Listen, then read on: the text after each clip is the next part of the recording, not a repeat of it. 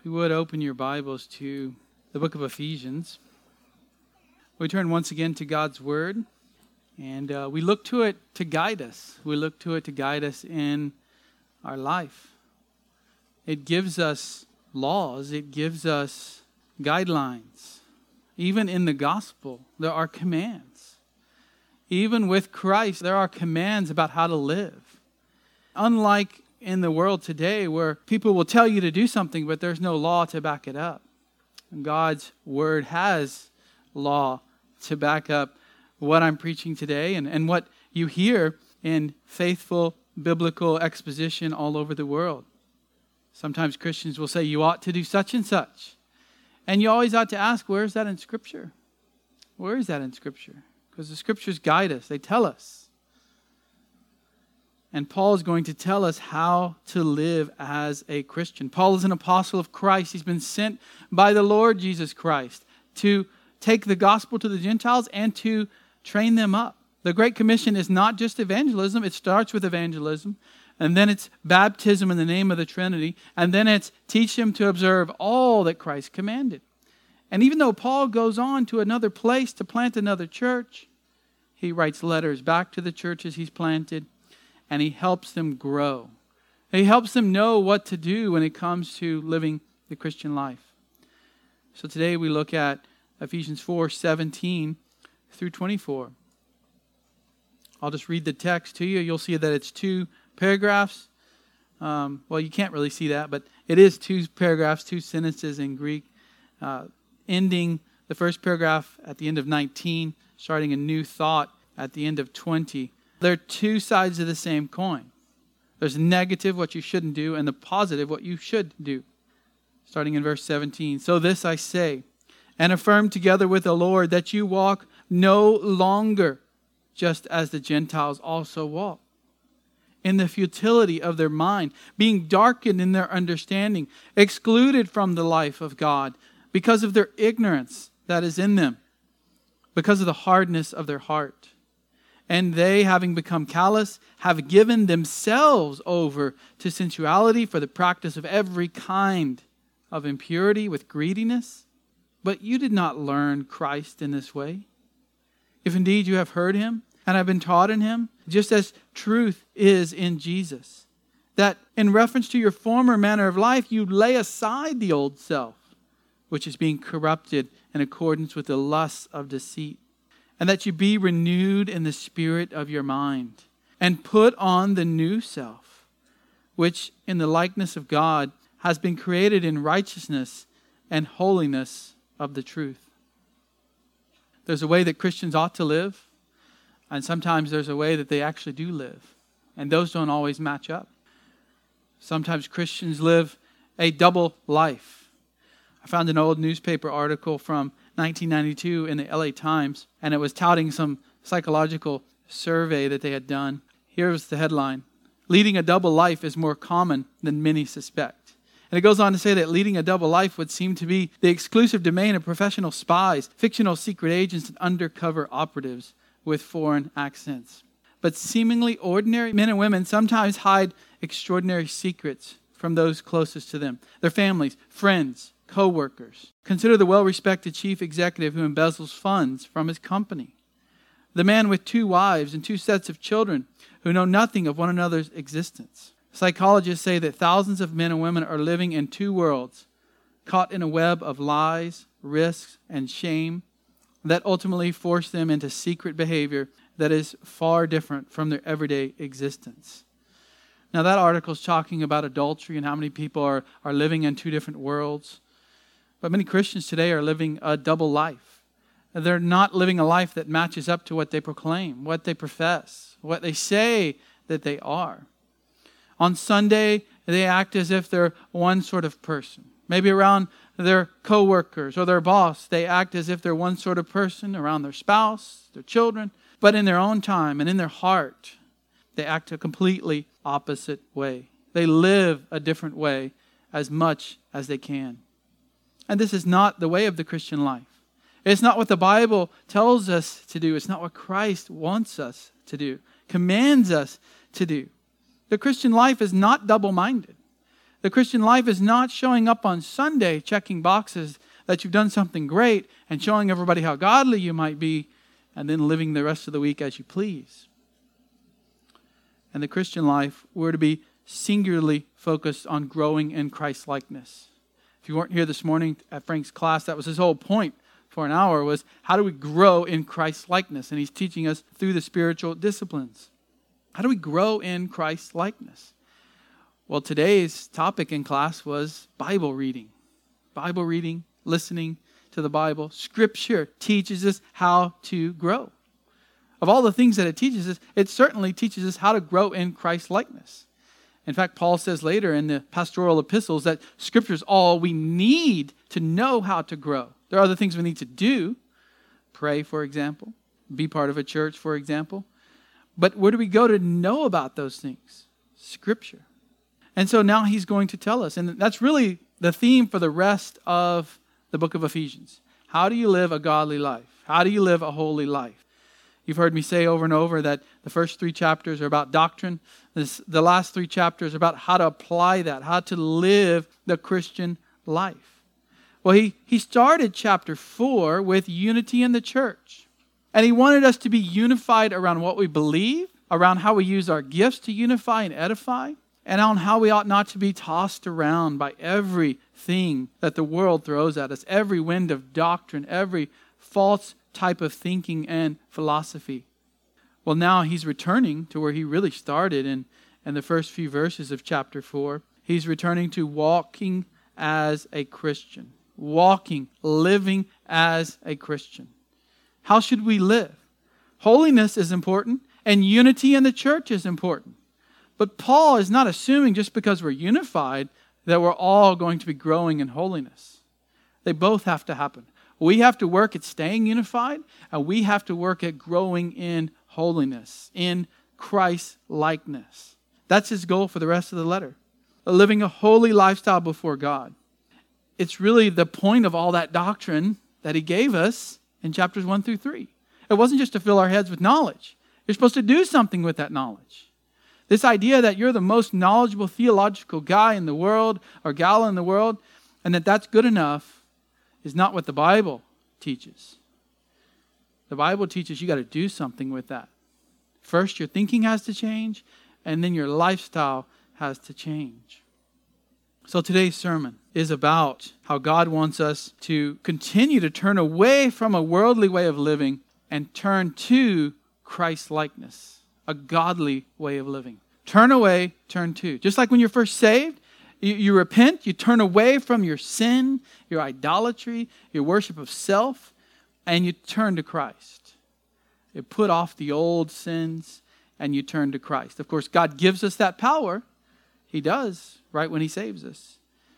And he also gives us the power to continue to do that in the Christian life.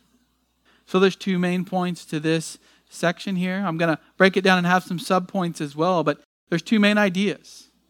To put off something and then to put on something. So let's look at the first one.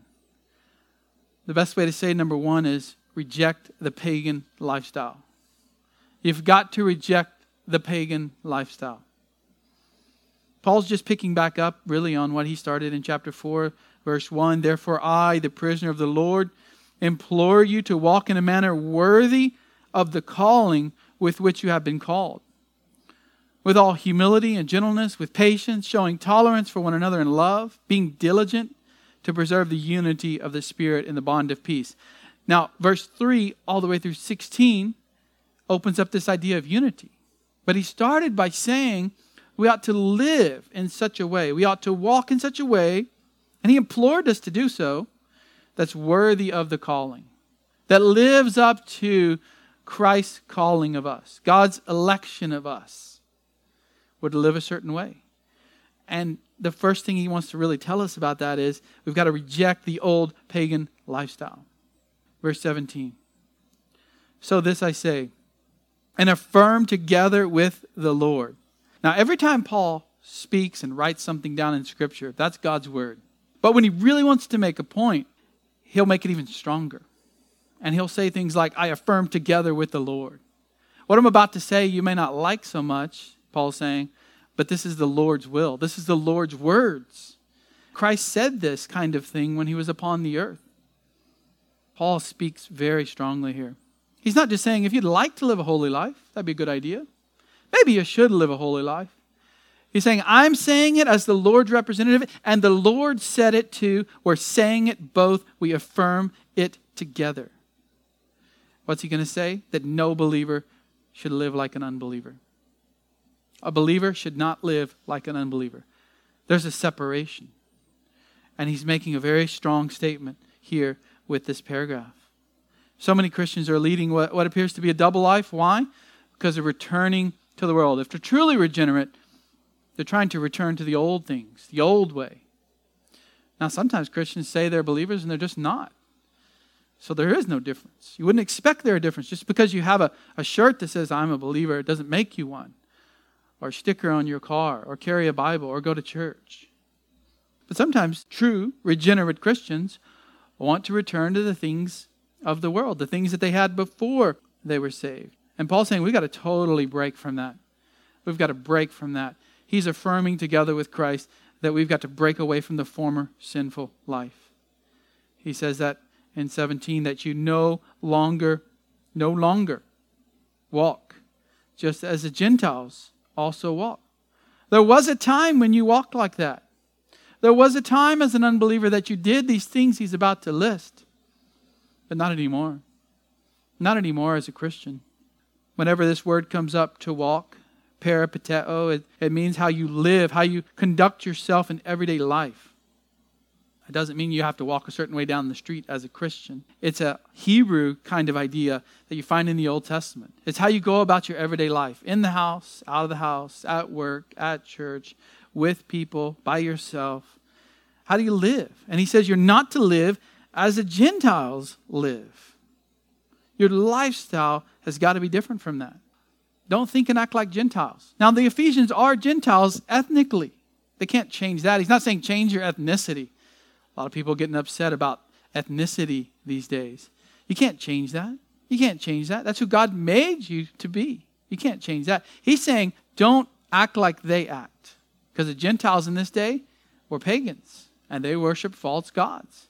And the Jews worshiped the true God. Of course, they denied Christ in Paul's day. But at least they knew of the true God. At least they had the scriptures. What we have today is a land, a world of pagans, of Gentiles. And this applies directly to us. You really don't even have to make a big jump to get from this text to our world today. Don't act like pagans. Now you might think, well, Americans aren't really pagans, are they? Are Americans pagans? Don't most of them believe in God? And a pagan is somebody who doesn't believe in God? Well, technically that's an atheist. A pagan is a Christian term that's been used to talk of someone who worships another God, not the God of Scripture, not the Christian God. That's a pagan. And we come to think as pagans as somebody somewhere else, in another country, on an island somewhere, and that is involved in polytheism, worshiping a statue. But most Americans don't worship the true God of Scripture. A pagan's any unbeliever. You know why a pagan is any unbeliever, even if they claim to worship God? An unbeliever worships who most of all? Themselves. Themselves. A pagan unbeliever worships themselves. Now, in ancient times, they bowed down to statues, and we've pretty much done away with that because we're too modern, we're too sophisticated for such things. Although that's trying to make a comeback, of course, in the Western culture. But people worship themselves. That's why Jesus says, you've got to take up your cross and follow me. Being a Christian means dying to self and following Him. You've got to let the old self die on the cross. And you've got to take it up and carry it every single day. Every day you're dying to self, and every day you're following Christ. A person can claim they're a Christian because they were born in the US of A, but their life shows whether they're living a pagan life or a Christian life. So Paul's saying, don't walk like that. Don't do that anymore. You once lived like that. You once were an unbelieving, self-idolatrous American. Now you're a Christian first. Yeah, you're still an American. And you still live in this world. And you still live with sin all around you. But Paul says, look, that's not who you are. Your identity is in Christ. So he says, don't live 4 main ways. There's 4 main characteristics of a Gentile. He's going to list them. And one of them, he's going to open up even more. It really demands more explanation. 4 main characteristics of a Gentile, of a pagan lifestyle. Number 1, it's futile. Reject this lifestyle. Why? Because it's futile. It's empty. The word futile means vain, vanity. You know, it comes up 39 times in one book of the Old Testament. When that book was translated into Greek, you can just trace this word from the Greek New Testament into that translation of the Old Testament. 39 times in Ecclesiastes. Vanity of vanities, all is vanity. Same exact word. The word means a state of being that's without use. It's without value. It's empty. It's futile. It's purposeless. It's absurd. It's worthless. It doesn't end in anything. There's no reason or purpose for it. This is the mind of the unbeliever. This is what your mind was once like before God saved you, if you're a Christian here today. Paul uses this word in 1 Corinthians 3:20. He's quoting Psalm 94 there, and he says again, the Lord knows the reasonings of the wise. They are useless. The wise people of this world, the people who think they're so wise that they won't believe in the one true God and they won't believe in His Son, the Messiah, Jesus Christ. Their reasonings are useless. They're vain. They're empty. There's nothing to them. This purposelessness, this futility occurs in an unbelieving mind. He said it's the futility of the mind. Now we have to look up certain words in the Bible to get an understanding of them, because sometimes we think the words in English today help us to understand the Greek words of that day. No, it's got to work forward. You look up the Greek word, and that informs you of how to say it in English. Just to be clear on the mind is the faculty of intellectual perception. The word here, nous. The mind is the faculty of intellectual perception, the place that we use our ability to understand and reason. Mainly, Paul's talking about reasoning here. Their minds are full of futility. They can't reason properly to think God's ways after Him. They can't believe and follow spiritual teachings because it's futile to them. Their thinking doesn't work right. God gave humans a mind to think His thoughts after Him, to follow Him, to obey Him, to love Him, to obey and love and serve and glorify and praise. But the unbelieving mind can't do that. The purpose of the unbelieving mind is only to themselves, which is not really a purpose at all, so it's purposeless. Purposeless. The unregenerate mind is unable to do the things that we ought to do as creatures of God. So it ends in nothing. Vanity.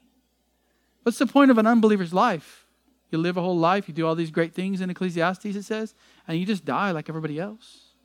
You just go to hell if you're an unbeliever and spend eternity in suffering. It's vain. It makes no sense. If you're a believer in Christ and you look back, you say, that makes no sense. Why don't they just believe in Christ? Because of the futility of their mind. They've also been darkened. Number 2, it's not only futile, but he says being darkened in their understanding. He's really given us the reason, the cause for their futility. Their purposeless reasoning is because of the darkening in their understanding. They don't understand the things of God. They can't reason properly because their mind has been darkened. The perception is cloudy. There's clouds overhead and they can't see the sun. They can't see the sky. They can't see the light. They have a ceiling on what they can understand about God. There's a limit. They can only understand so many things about God. There was a limit to what you could do. As a believer, we're going to have eternity to learn about God. Eternity. We have this whole book in this life. We'll never master this. And then in eternity, you continue to learn about God. But the unbeliever, the pagan, the Gentile mind is darkened. There's a limit. It's cloudy. Later, he'll say in Ephesians 6:12 that the powers of this dark world are enticing us and tempting us, even as believers. But as an unbeliever, the powers of the dark world are tainting the mind of unbelievers. Satanic powers, demonic powers, they're helping with this cloudiness. Unbelievers do it to themselves, but of course the demonic realm adds to that. So when it comes to their understanding, what this means is they intentionally prefer darkness to light. Instead of their minds leading them to God, it leads into the dark shadows of sinful living. Why is their mind futile? Because it's darkened and they choose in their understanding to go to the dark places in life, not the light. They don't run to the light, they go to the darkness. That's what Jesus said. The light came into the world. They didn't want him. They didn't care for him. They killed him. Why? Because darkness is in their minds and in their hearts. An unbeliever can think they're wise in many things, but without the Holy Spirit enlightening their mind, bringing light to the darkness, they're going to remain in darkness. Their understanding is not clear. They cannot think the things that a believer can think about God. You can sit there all day and study the Scriptures with an unbeliever. But unless you're pointing them to the gospel, it's going to be cloudy. You got to point them to Christ, faith in Christ. You can try to reason, but their reasoning is affected. It's darkened, it's cloudy. You can make your case, and we should. We should do apologetics sometimes. We should defend what the Scriptures say. When the world says one thing about marriage, we should defend the truth from Scripture. But at the end of the day, they don't have to listen. They don't want to listen. They're darkened. Paul was a PhD in the Bible before he got saved. Paul knew his Bible before he got saved. He was a PhD in the Bible and Jewish studies, Judaism. He knew all the laws. And he's still saying the unbelieving mind is darkened. Where does that get him to know the Bible so well? To know Judaism so well? Where did that get him? I just made him want to sin even more, he says. Read Romans 7. Read his testimony in Galatians. It just brings out the sin even more. He wanted to put Christians to death. The better he knew the law, he thought, the more he should put Christians to death. The unbelieving mind is darkened. Why? Well, because they're, number 3, alienated. Alienated is the third thing that he lists here. We ought to reject the Gentile lifestyle because of these things, because it's alienated from the life of God. Your Bible says excluded, but I think the word alienated is better. I made the case for that back in chapter 2 when we covered verse 12. Paul says, remember that you were at that time separate from Christ, excluded from the commonwealth of Israel, and strangers to the covenants of promise. The word excluded there is our same word that we have here. Alienated is better. Excluded makes it sound like you had it once, you were in the group, and you got kicked out. We never had it. As Gentiles, we never had the promises of Israel, and we never had the life of God. We're far from it. We're aliens. We're foreigners trying to get into the country illegally if we think we can just force our way into Christianity. And God won't have it. Many countries let illegal aliens come in. Happily, many countries do, but not with God. You don't get past the border. There's not just a wall there. There's an impossibility. There's a chasm. You're never going to cross and get the life of God without Christ. And Paul says they're alienated from God. They're spiritually separated. They don't have the life of God, the life that comes from God.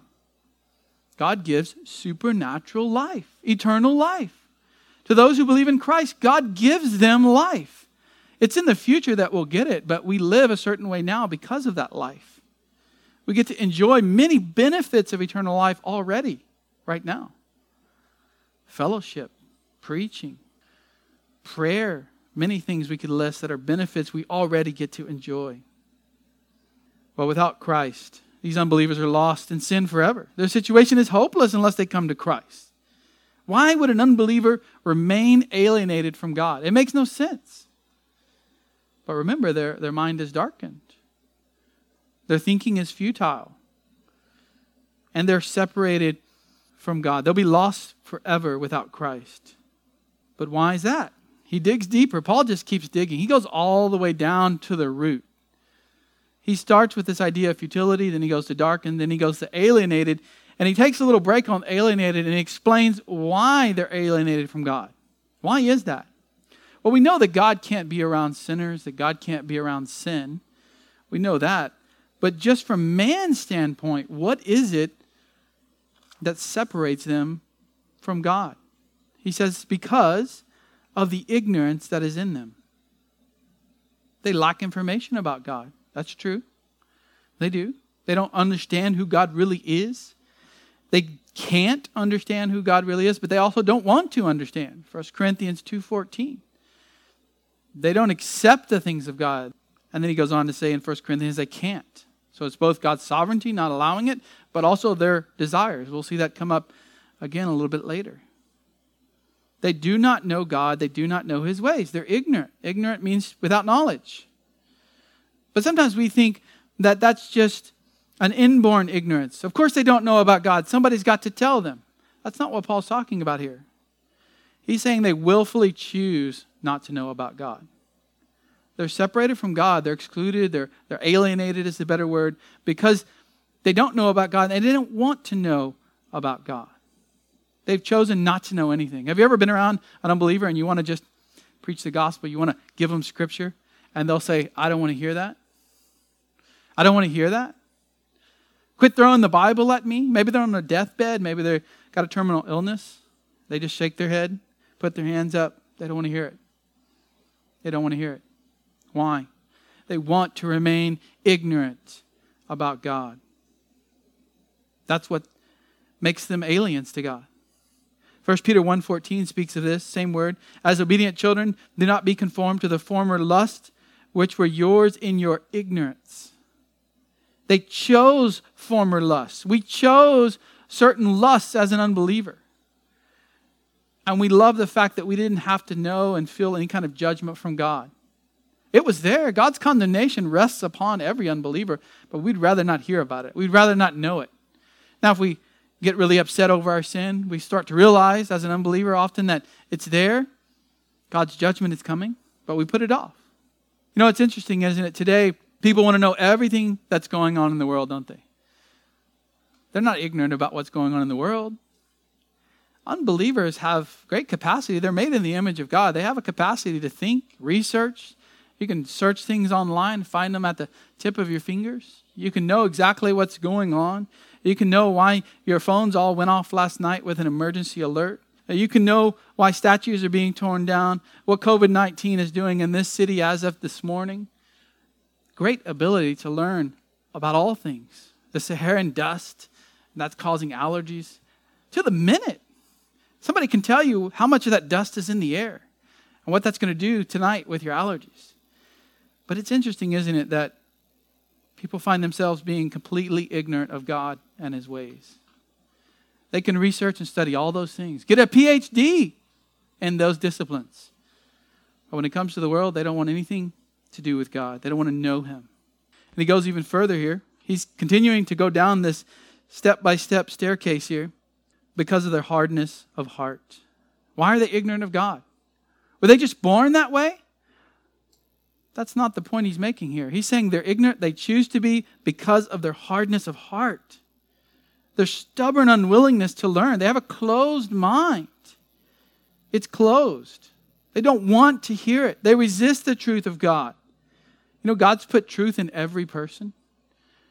He's put truth in their hearts to know right from wrong. He's given them the ability to look at God's creation, to look at the stars, to look at the sun, the moon, the clouds, the plants, the animal life.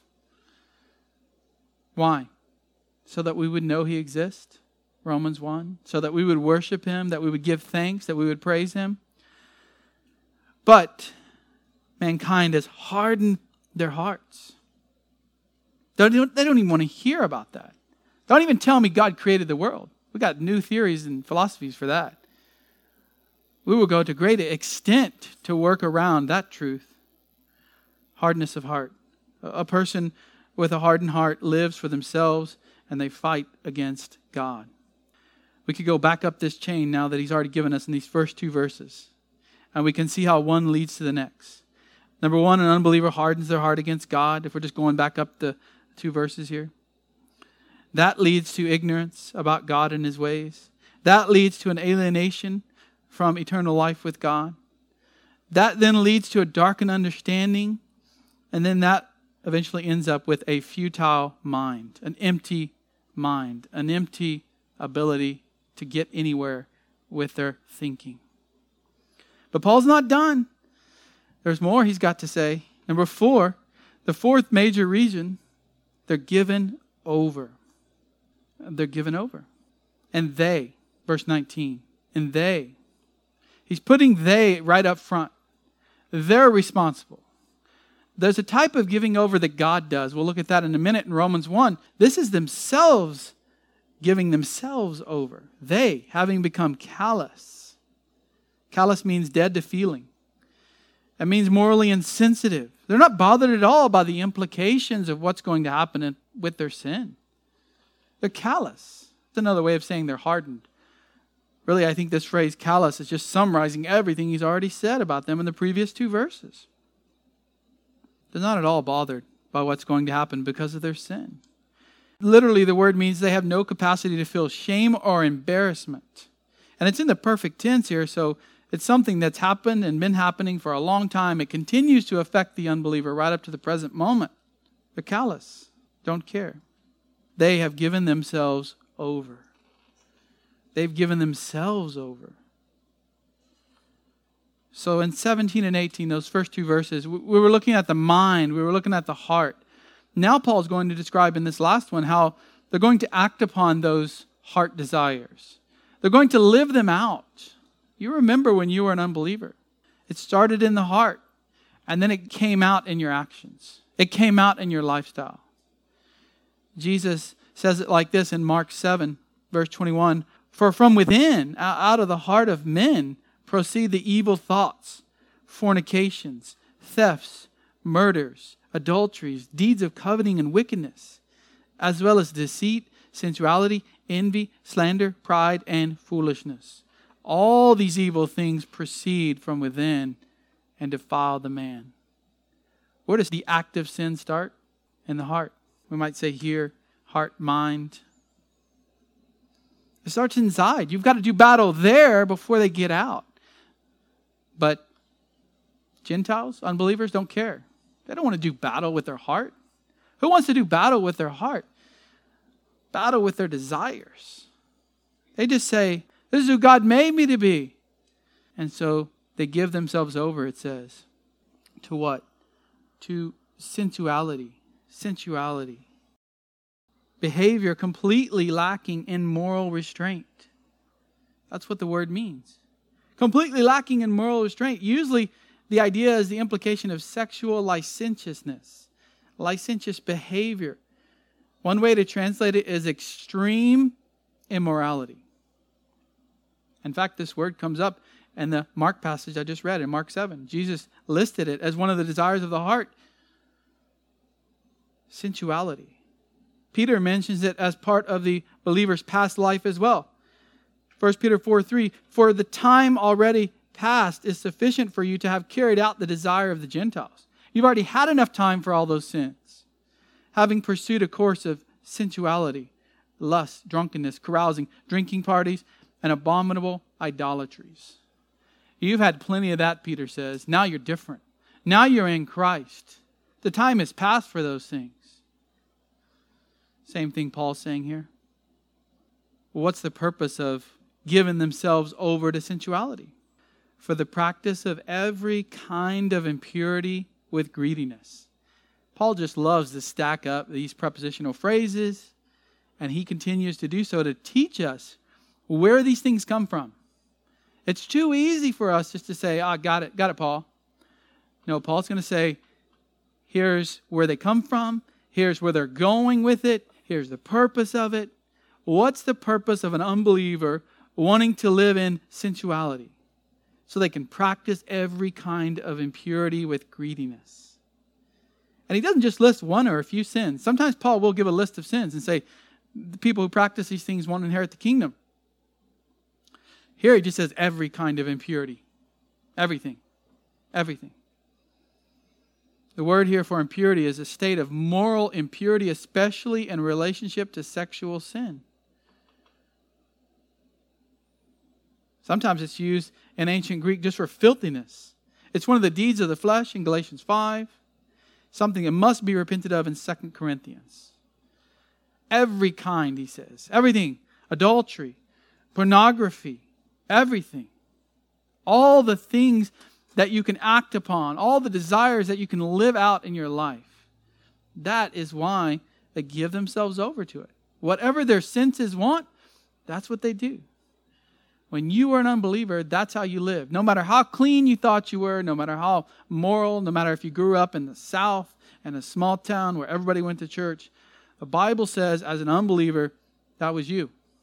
Now some of us had it more restrained than others. Some of us maybe were saved at a younger age, so we didn't have time to do so many of these things. But that's what the Bible says that you were. Paul says all this is done with greediness. Greediness. Not just a little here and there, but it's a desire to want more and more and more. That's what greediness, covetousness is the word here. Unbelievers have a strong desire to acquire more and more of it. You've heard of greediness with regards to money. Wanting more and more. Christians can fall into that sin. Here it's every kind of impurity with greediness. Just give me more and more and more, the unbeliever says. That's why Colossians 3:5 says that greediness is idolatry. It all ends up in self. I want more. I want to feel good. I want to drink until I'm drunk. I want to live an immoral lifestyle. That's what the unbeliever says. Well, before we go to the more positive point, Romans 1, let's go over to Romans 1 and see how Paul says it there. In Romans 1, he talks more big picture society, but it still applies to the individual as well. We see a very similar list here. Romans chapter 1, verse 18. For the wrath of God is revealed from heaven against all ungodliness and unrighteousness of men who suppress the truth in unrighteousness. There's a suppression. They know the truth about God and they suppress it in their mind, in their heart. And God's wrath is against them already before they go into eternal punishment. Because that which is known about God is evident within them. For God made it evident to them. He's already given them enough information, enough light to see that there is a God, that there is a Creator. Paul explains it in verse 20, for since the creation of the world, His invisible attributes, His eternal power and divine nature have been clearly seen. The unbelieving pagan on an island in a cave by himself, what about that guy? Well, Paul addresses it right here. There's enough information in his heart and mind to clearly see God's invisible attributes, eternal power, divine nature, being understood through what has been made so that they're without excuse. There's no excuse. No one gets into heaven saying, I didn't know anything about God. God says there's no excuse. He put enough there. They at least knew that there was a God, and Paul's going to go on to say that everyone should praise Him and thank Him.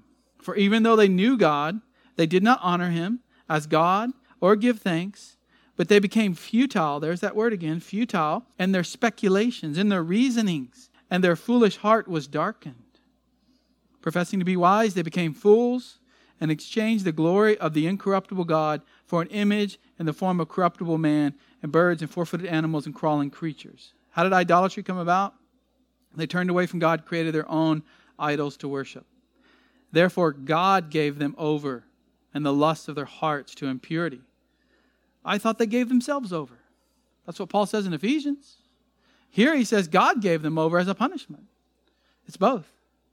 They wanted to do it, and God let them do it. As part of their judgment already, He's letting them continue in their sin. It's not a good thing that people get to continue in their sin. From their standpoint, that's not good. They think it is. But it's actually a judgment from God. He gave them over to the lusts of their hearts, to impurity. We've seen that word in Ephesians. So that their bodies would be dishonored among them, for they exchanged the truth of God for a lie. They had information. They knew something about God that was true, but they didn't want to hear it. They exchanged it for a lie. They'd rather believe a lie. They worshiped and served the creature. For this reason, God gave them over to degrading passions. He let them continue in their sin, in their passions. Women exchange their natural function for what is unnatural. In the same way, also men abandon the natural function of the woman, burn in their desire toward one another. He's talking about homosexuality here. And just as they did not see fit, verse 28, they did not see fit to acknowledge God any longer, God gave them over to a depraved mind. This chain continues. God gives them over. being filled with all unrighteousness, wickedness, greed, evil, full of envy, murder, strife, deceit, malice. I don't even have to continue. It's just a long list of sins. Disobedient to parents, inventors of evil. That's who we're not to live like. Why put all that information in there? He's talking to Christians, the Roman Christians, the Ephesian Christians. Because sometimes Christians want to go back to that. Sometimes Christians want to go back to that sin. They want to live in that sin for a bit. And Paul says, don't do it. Just flat out, don't do it. It's incompatible with the Christian life. Instead, major point number 2, keep a godly lifestyle. Instead of doing that, keep a godly lifestyle. One is a rejection. You've got to reject it in your mind so that you don't do it. But that's not enough. You've got to actually be working on something else. You can't just sit and think about the sin that you don't need to do. You need to keep a godly lifestyle. Like you would keep your house, keep your garden. Work at it. Keep it. Like you would keep the commands of God. Keep a godly lifestyle. That's the rest of the passage, 20 through 24. You've got to keep on living the Christian life. You were given a gift. Salvation is a gift. God gave it to you. He gave you the Holy Spirit. He gave you eternal life. He gave you the Scripture. He gave you prayer. He gave you all the tools that you need. Paul's already talked about that in chapters 1, 2, and 3. Just keep on doing it. You have to make a choice as a Christian to go back. You have to make a choice. You don't start out that way as a Christian. You've got to choose to go back. Keep a godly lifestyle. He's going to give us 4 steps to keeping it. I like steps. We should all like steps. 4 steps to a successful life as a Christian. Here it is. Number 1, remember. Remember. You got to remember who Christ is. You got to remember who we are in Christ and what He taught us. It's all sort of assumed in the next couple of verses. Who Christ is, who we are in Christ, and what He taught us. Verse 20. But, big contrast here. Big contrast. Don't live like the pagans, but instead, you did not learn Christ in this way. You didn't learn Christ through living a sinful life as an unbeliever. You didn't get to Christ through sinning all that you wanted. Now, maybe that led you to the point of conviction because you heard the gospel. But you didn't get to Christ by doing more and more sin, by living like a Christian. You lived as an unbeliever. And the word learn here is to gain knowledge or skill. You did not gain the knowledge of Christ and skill in Christ. Your translation might say learn about Christ. That might have the word about, but that's not in the original. About is inserted there because some people think this is learning about who Christ is. But it's not there. It's just learn Christ. The NASB has it. You did not learn Christ this way. To learn Christ means to gain the skill, not only to be saved, of course, you've got to have knowledge about that, but the skill to live a Christian life. Yes, you believed in Him for salvation, but you also learned a lot about how to live. Take up your cross and follow me. You know, when you read the Gospels, we went through Luke. He's preaching the gospel. He's teaching His disciples. He's preaching the gospel to unbelievers. He's teaching His disciples. He's discipling His disciples. He's teaching them how to live. What's Paul doing in Ephesians?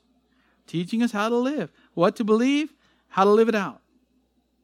Learning Christ here is being taught to live in Christ's likeness. It's not just knowing about Him. A lot of people know about Christ in the modern church. They know everything that He said. People can quote the Bible and they're still unbelievers. This is actually learning Christ. Who He is, who we are in Christ, and how to live accordingly. We'd not learn how to live in Christ the way the Gentiles live. If, 21, if indeed you have heard of Him. You got to remember not only what you learned as far as living in Christ, but also what you heard from Him and have been taught in Him. And Paul makes this conditional, if. Now, it's assuming, this type of construction in Greek is assuming that his listeners are believers. But he's throwing out a rhetorical question. If indeed you are a Christian, and I'm assuming you are, but if you are, then you've heard these things, you've learned these things, you've been taught these things. Paul was there for 3 years. He taught them. He knew. He knew what they learned. When Paul writes Scripture, he's saying it's Christ who is teaching them, who is teaching us. Did we hear Christ? Did we hear His voice? Did the Ephesians that he's writing to hear Jesus Christ? No. How did they hear Him then? If you've heard Him, they heard Him through the apostles. What the apostles taught are exactly what Christ wanted them to teach. They're Christ teaching. They're messengers of Christ. They're apostles of Christ. They take the message from Christ and deliver it to the people. They write it down in Scripture. Where do we hear Christ today? Right here. Well, isn't that Paul? I don't have to listen to Paul, do I? Well, Paul's a disciple and an apostle of Jesus Christ, appointed by Christ, being sent out. And these words are inspired by God from Him to be given to the church. So he's saying, look, if you're a believer, if you've been saved, if you learned Christ, if you've heard Christ in the Word, and if you've been taught, which Paul knows that they have, there's no excuse to live like that. There's no excuse. You've actually been taught, he's going to tell us here in a minute, you've been taught how to live as opposed to that. Before he gets to that, though, still remember, just as truth is in Jesus. That's the standard. What's the standard of truth? Jesus. Now, he's already mentioned Christ. Now he gives the human name, Jesus. Truth is the content of what we learn. What did we learn? When we first got saved, we learned Christ. Where? From the truth of God's Word. From the truth of somebody else sharing God's Word. From a preacher proclaiming God's Word. We learn truth. Sanctify them in truth. Your Word is truth. What do we need to remember? Who Christ is, who we are in Christ, and what He's taught us in the Bible. That's why reading the Bible is so important. How do you know this truth? You've got to read it. You've got to understand it. Number 2, step 2, once you remember those things, once you've done that, you've got to put off. Remember how Christ taught us to live, and then you should put off. Verse 22, that in reference to your former manner of life, you lay aside the old self. This is a clothing word. That means to lay aside your clothes, to take them off. Figuratively, it's to rid yourself of them, to get rid of them, to be done with those sins. Like an old dirty garment, to throw it away and never put it back on. Go over to Romans chapter 6. And Paul speaks of this kind of thing whenever he's talking about baptism. And I'll often cite this verse when I'm baptizing someone. He's describing what baptism symbolizes. And Romans 6, starting in verse 2, the question that's been asked in verse 1 is, are we to continue in sin so that grace can increase? I mean, if God's saved us and He's so gracious, maybe we can just keep sinning.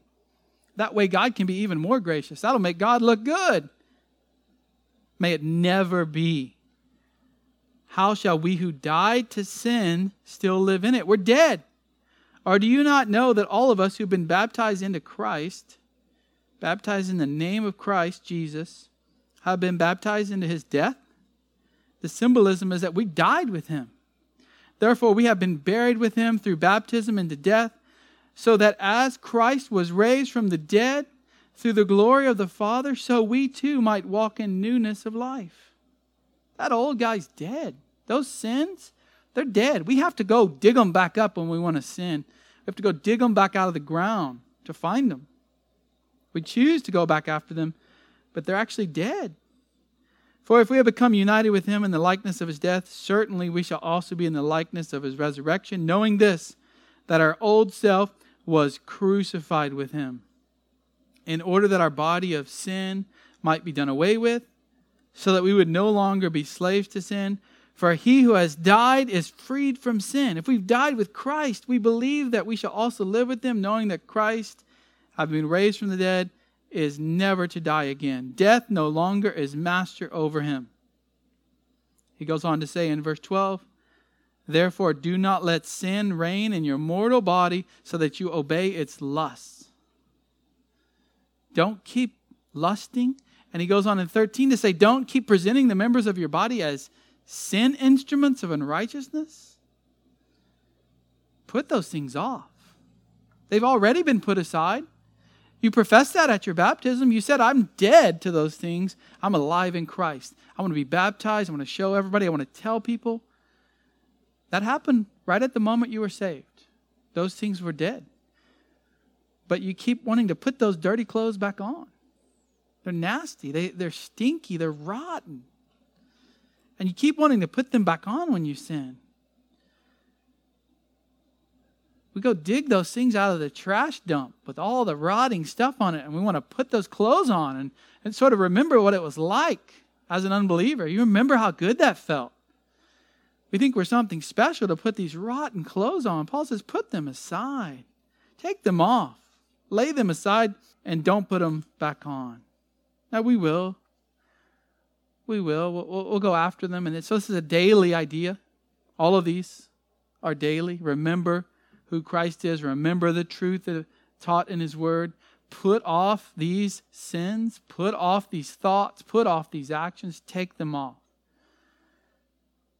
Well, you can't just stop there. This old person is being corrupted, he says, in accordance with the lusts of deceit. Corrupted, he says. Corrupted. They're nasty. And there's lust there, and there's deceitful lust that trick us into putting those clothes back on. But taking off's not enough. Jesus said if you were able to kick all the demons out of a demon-possessed man and put your house in order, what's going to happen? The demon's just going to go get more demons and come in. Something has to replace the empty house, the body. The Holy Spirit is the idea that he's teaching there. Well, Paul's saying you put them off now. Number 3, renew. You've got to renew. You've got to be renewed in the spirit of your mind. Not the Holy Spirit here. The Spirit is doing the renewing, but the Spirit mentioned here is the spirit of your mind. That's who you are. Your inner person, your inner being. That's important for us. Your mind has to be renewed.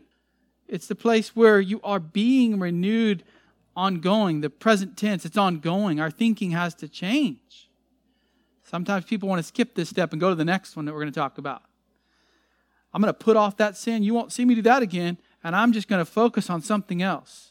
But there's not been a mind change. There's not been a heart change. And Paul says, don't skip this step. Let your mind be renewed. Don't be lazy in your thinking. You've got to start with a change of mind. Repentance starts with a change of mind. You can't just put off the old and start making everybody think that you're a new person. I've changed. Let your mind be renewed. Let your mind be renewed, Romans 12:2. And do not be conformed to this world, but be transformed by the renewing of your mind. It's passive. The Spirit's renewing it, but you've got to let it happen. Stop sinning, read your Bible, pray, do the things you need to do every day to have your mind renewed. And then that will affect your lifestyle. You know why it's hard sometimes to make a change in your life towards godliness? Because your mind hasn't actually changed on that thing. You know it's wrong because somebody told you, and you're just not doing it because of that. You haven't changed your thinking on it. You haven't studied it yourself, been taught, and actually accepted that truth. Lastly, last step to keeping a godly lifestyle is put on. So you put off the clothes. You've had a change of mind. Now you're going to put on something new. The new self. Put on the new self. The idea is to put on any kind of thing. That's what the word means here. Usually with clothes, but figuratively here, taking on new characteristics, new virtues, new intentions, new ideas, new mindset. Paul's not saying we can cause ourselves to be born again. He's not saying, when you're an unbeliever, just put away the old guy, welcome the new guy, you're saved. No, the ongoing Christian life is what he's getting at here. We can't bring ourselves into birth in the Christian life, but once we're born, we can take off the old clothes and put on the new clothes. What God's done from the beginning, we can continue that process through sanctification. God is working through us. He's given us the power. He's given us the tools. He's working. We can resist it. Paul's going to get into that more in chapter 5 of Ephesians. Or we can accept it. And what does accept it mean? That we're going along with what God wants. We're doing what He says. We've got to pursue Christ's likeness. That's what it means to put on the new self. Other passages of Scripture, He says, put on Christ. What is the new self? It's a new self made in the image of Christ. We've got to put on Christ. When a prisoner gets out of prison, he doesn't keep his prison clothes. Because if he does, you're going to think he's a prisoner. You're going to call the police. This guy escaped from prison. When we become a Christian, we don't keep those old, raggedy, nasty, outer actions of sin and inner actions in the heart, inner thoughts of the heart. We put them off, and we keep putting them off. And we put on something better. We put on Christ. Do what you've been taught, Paul says. Do it. And put on that new self, which is in the likeness of God. It's the likeness of God. We're all created in the image of God, but that image becomes marred. It becomes corrupt after the fall. So we're all born with this corrupt nature. And we want to sin and we want to love our sin. And then we're saved. So it's been renewed. It's not perfect yet. We'll get there when we go to heaven. But it's been renewed. And Paul says, continue to be renewed. Continue to put on Christ. And that new self, it's not you. It's the likeness of God. And it's been created in righteousness and holiness of the truth. Righteousness has to do with how you live towards others. Holiness, how you live towards God. There's been a radical change in you if you're saved. And you got to put those sins away. And every day you've got to do battle with them. And every day you've got to put them off. Oh, there they are. I want to grab them. No, I'm going to put those off. I'm putting on Christ. I'm letting my mind be renewed. I'm putting on Christ. Holiness, righteousness. I'm coming to church. I'm worshiping with the saints. I'm studying the Word. I'm praying. I might be fasting. I might be going to Bible studies, all the different home groups, fellowship. I want to live a Christian life, not a double-minded life. Don't you? Don't you want to live for Christ? Live the way the Bible calls us to live? None of this, come to church on Sunday, but then sin all week. None of that. That's not the Christian life. We've got to live for Christ. Let's put off the old.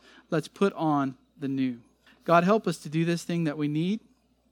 Sometimes we feel like we don't have the power. Sometimes we think sin reigns in us again. It rules over us, but it doesn't. If we're in Christ here today, it doesn't. It has no power over us unless we give it power. We're no longer slaves. We've been set free. God, you know you've set us free. Remind us every day of what you've done for us. Remind us of the gospel.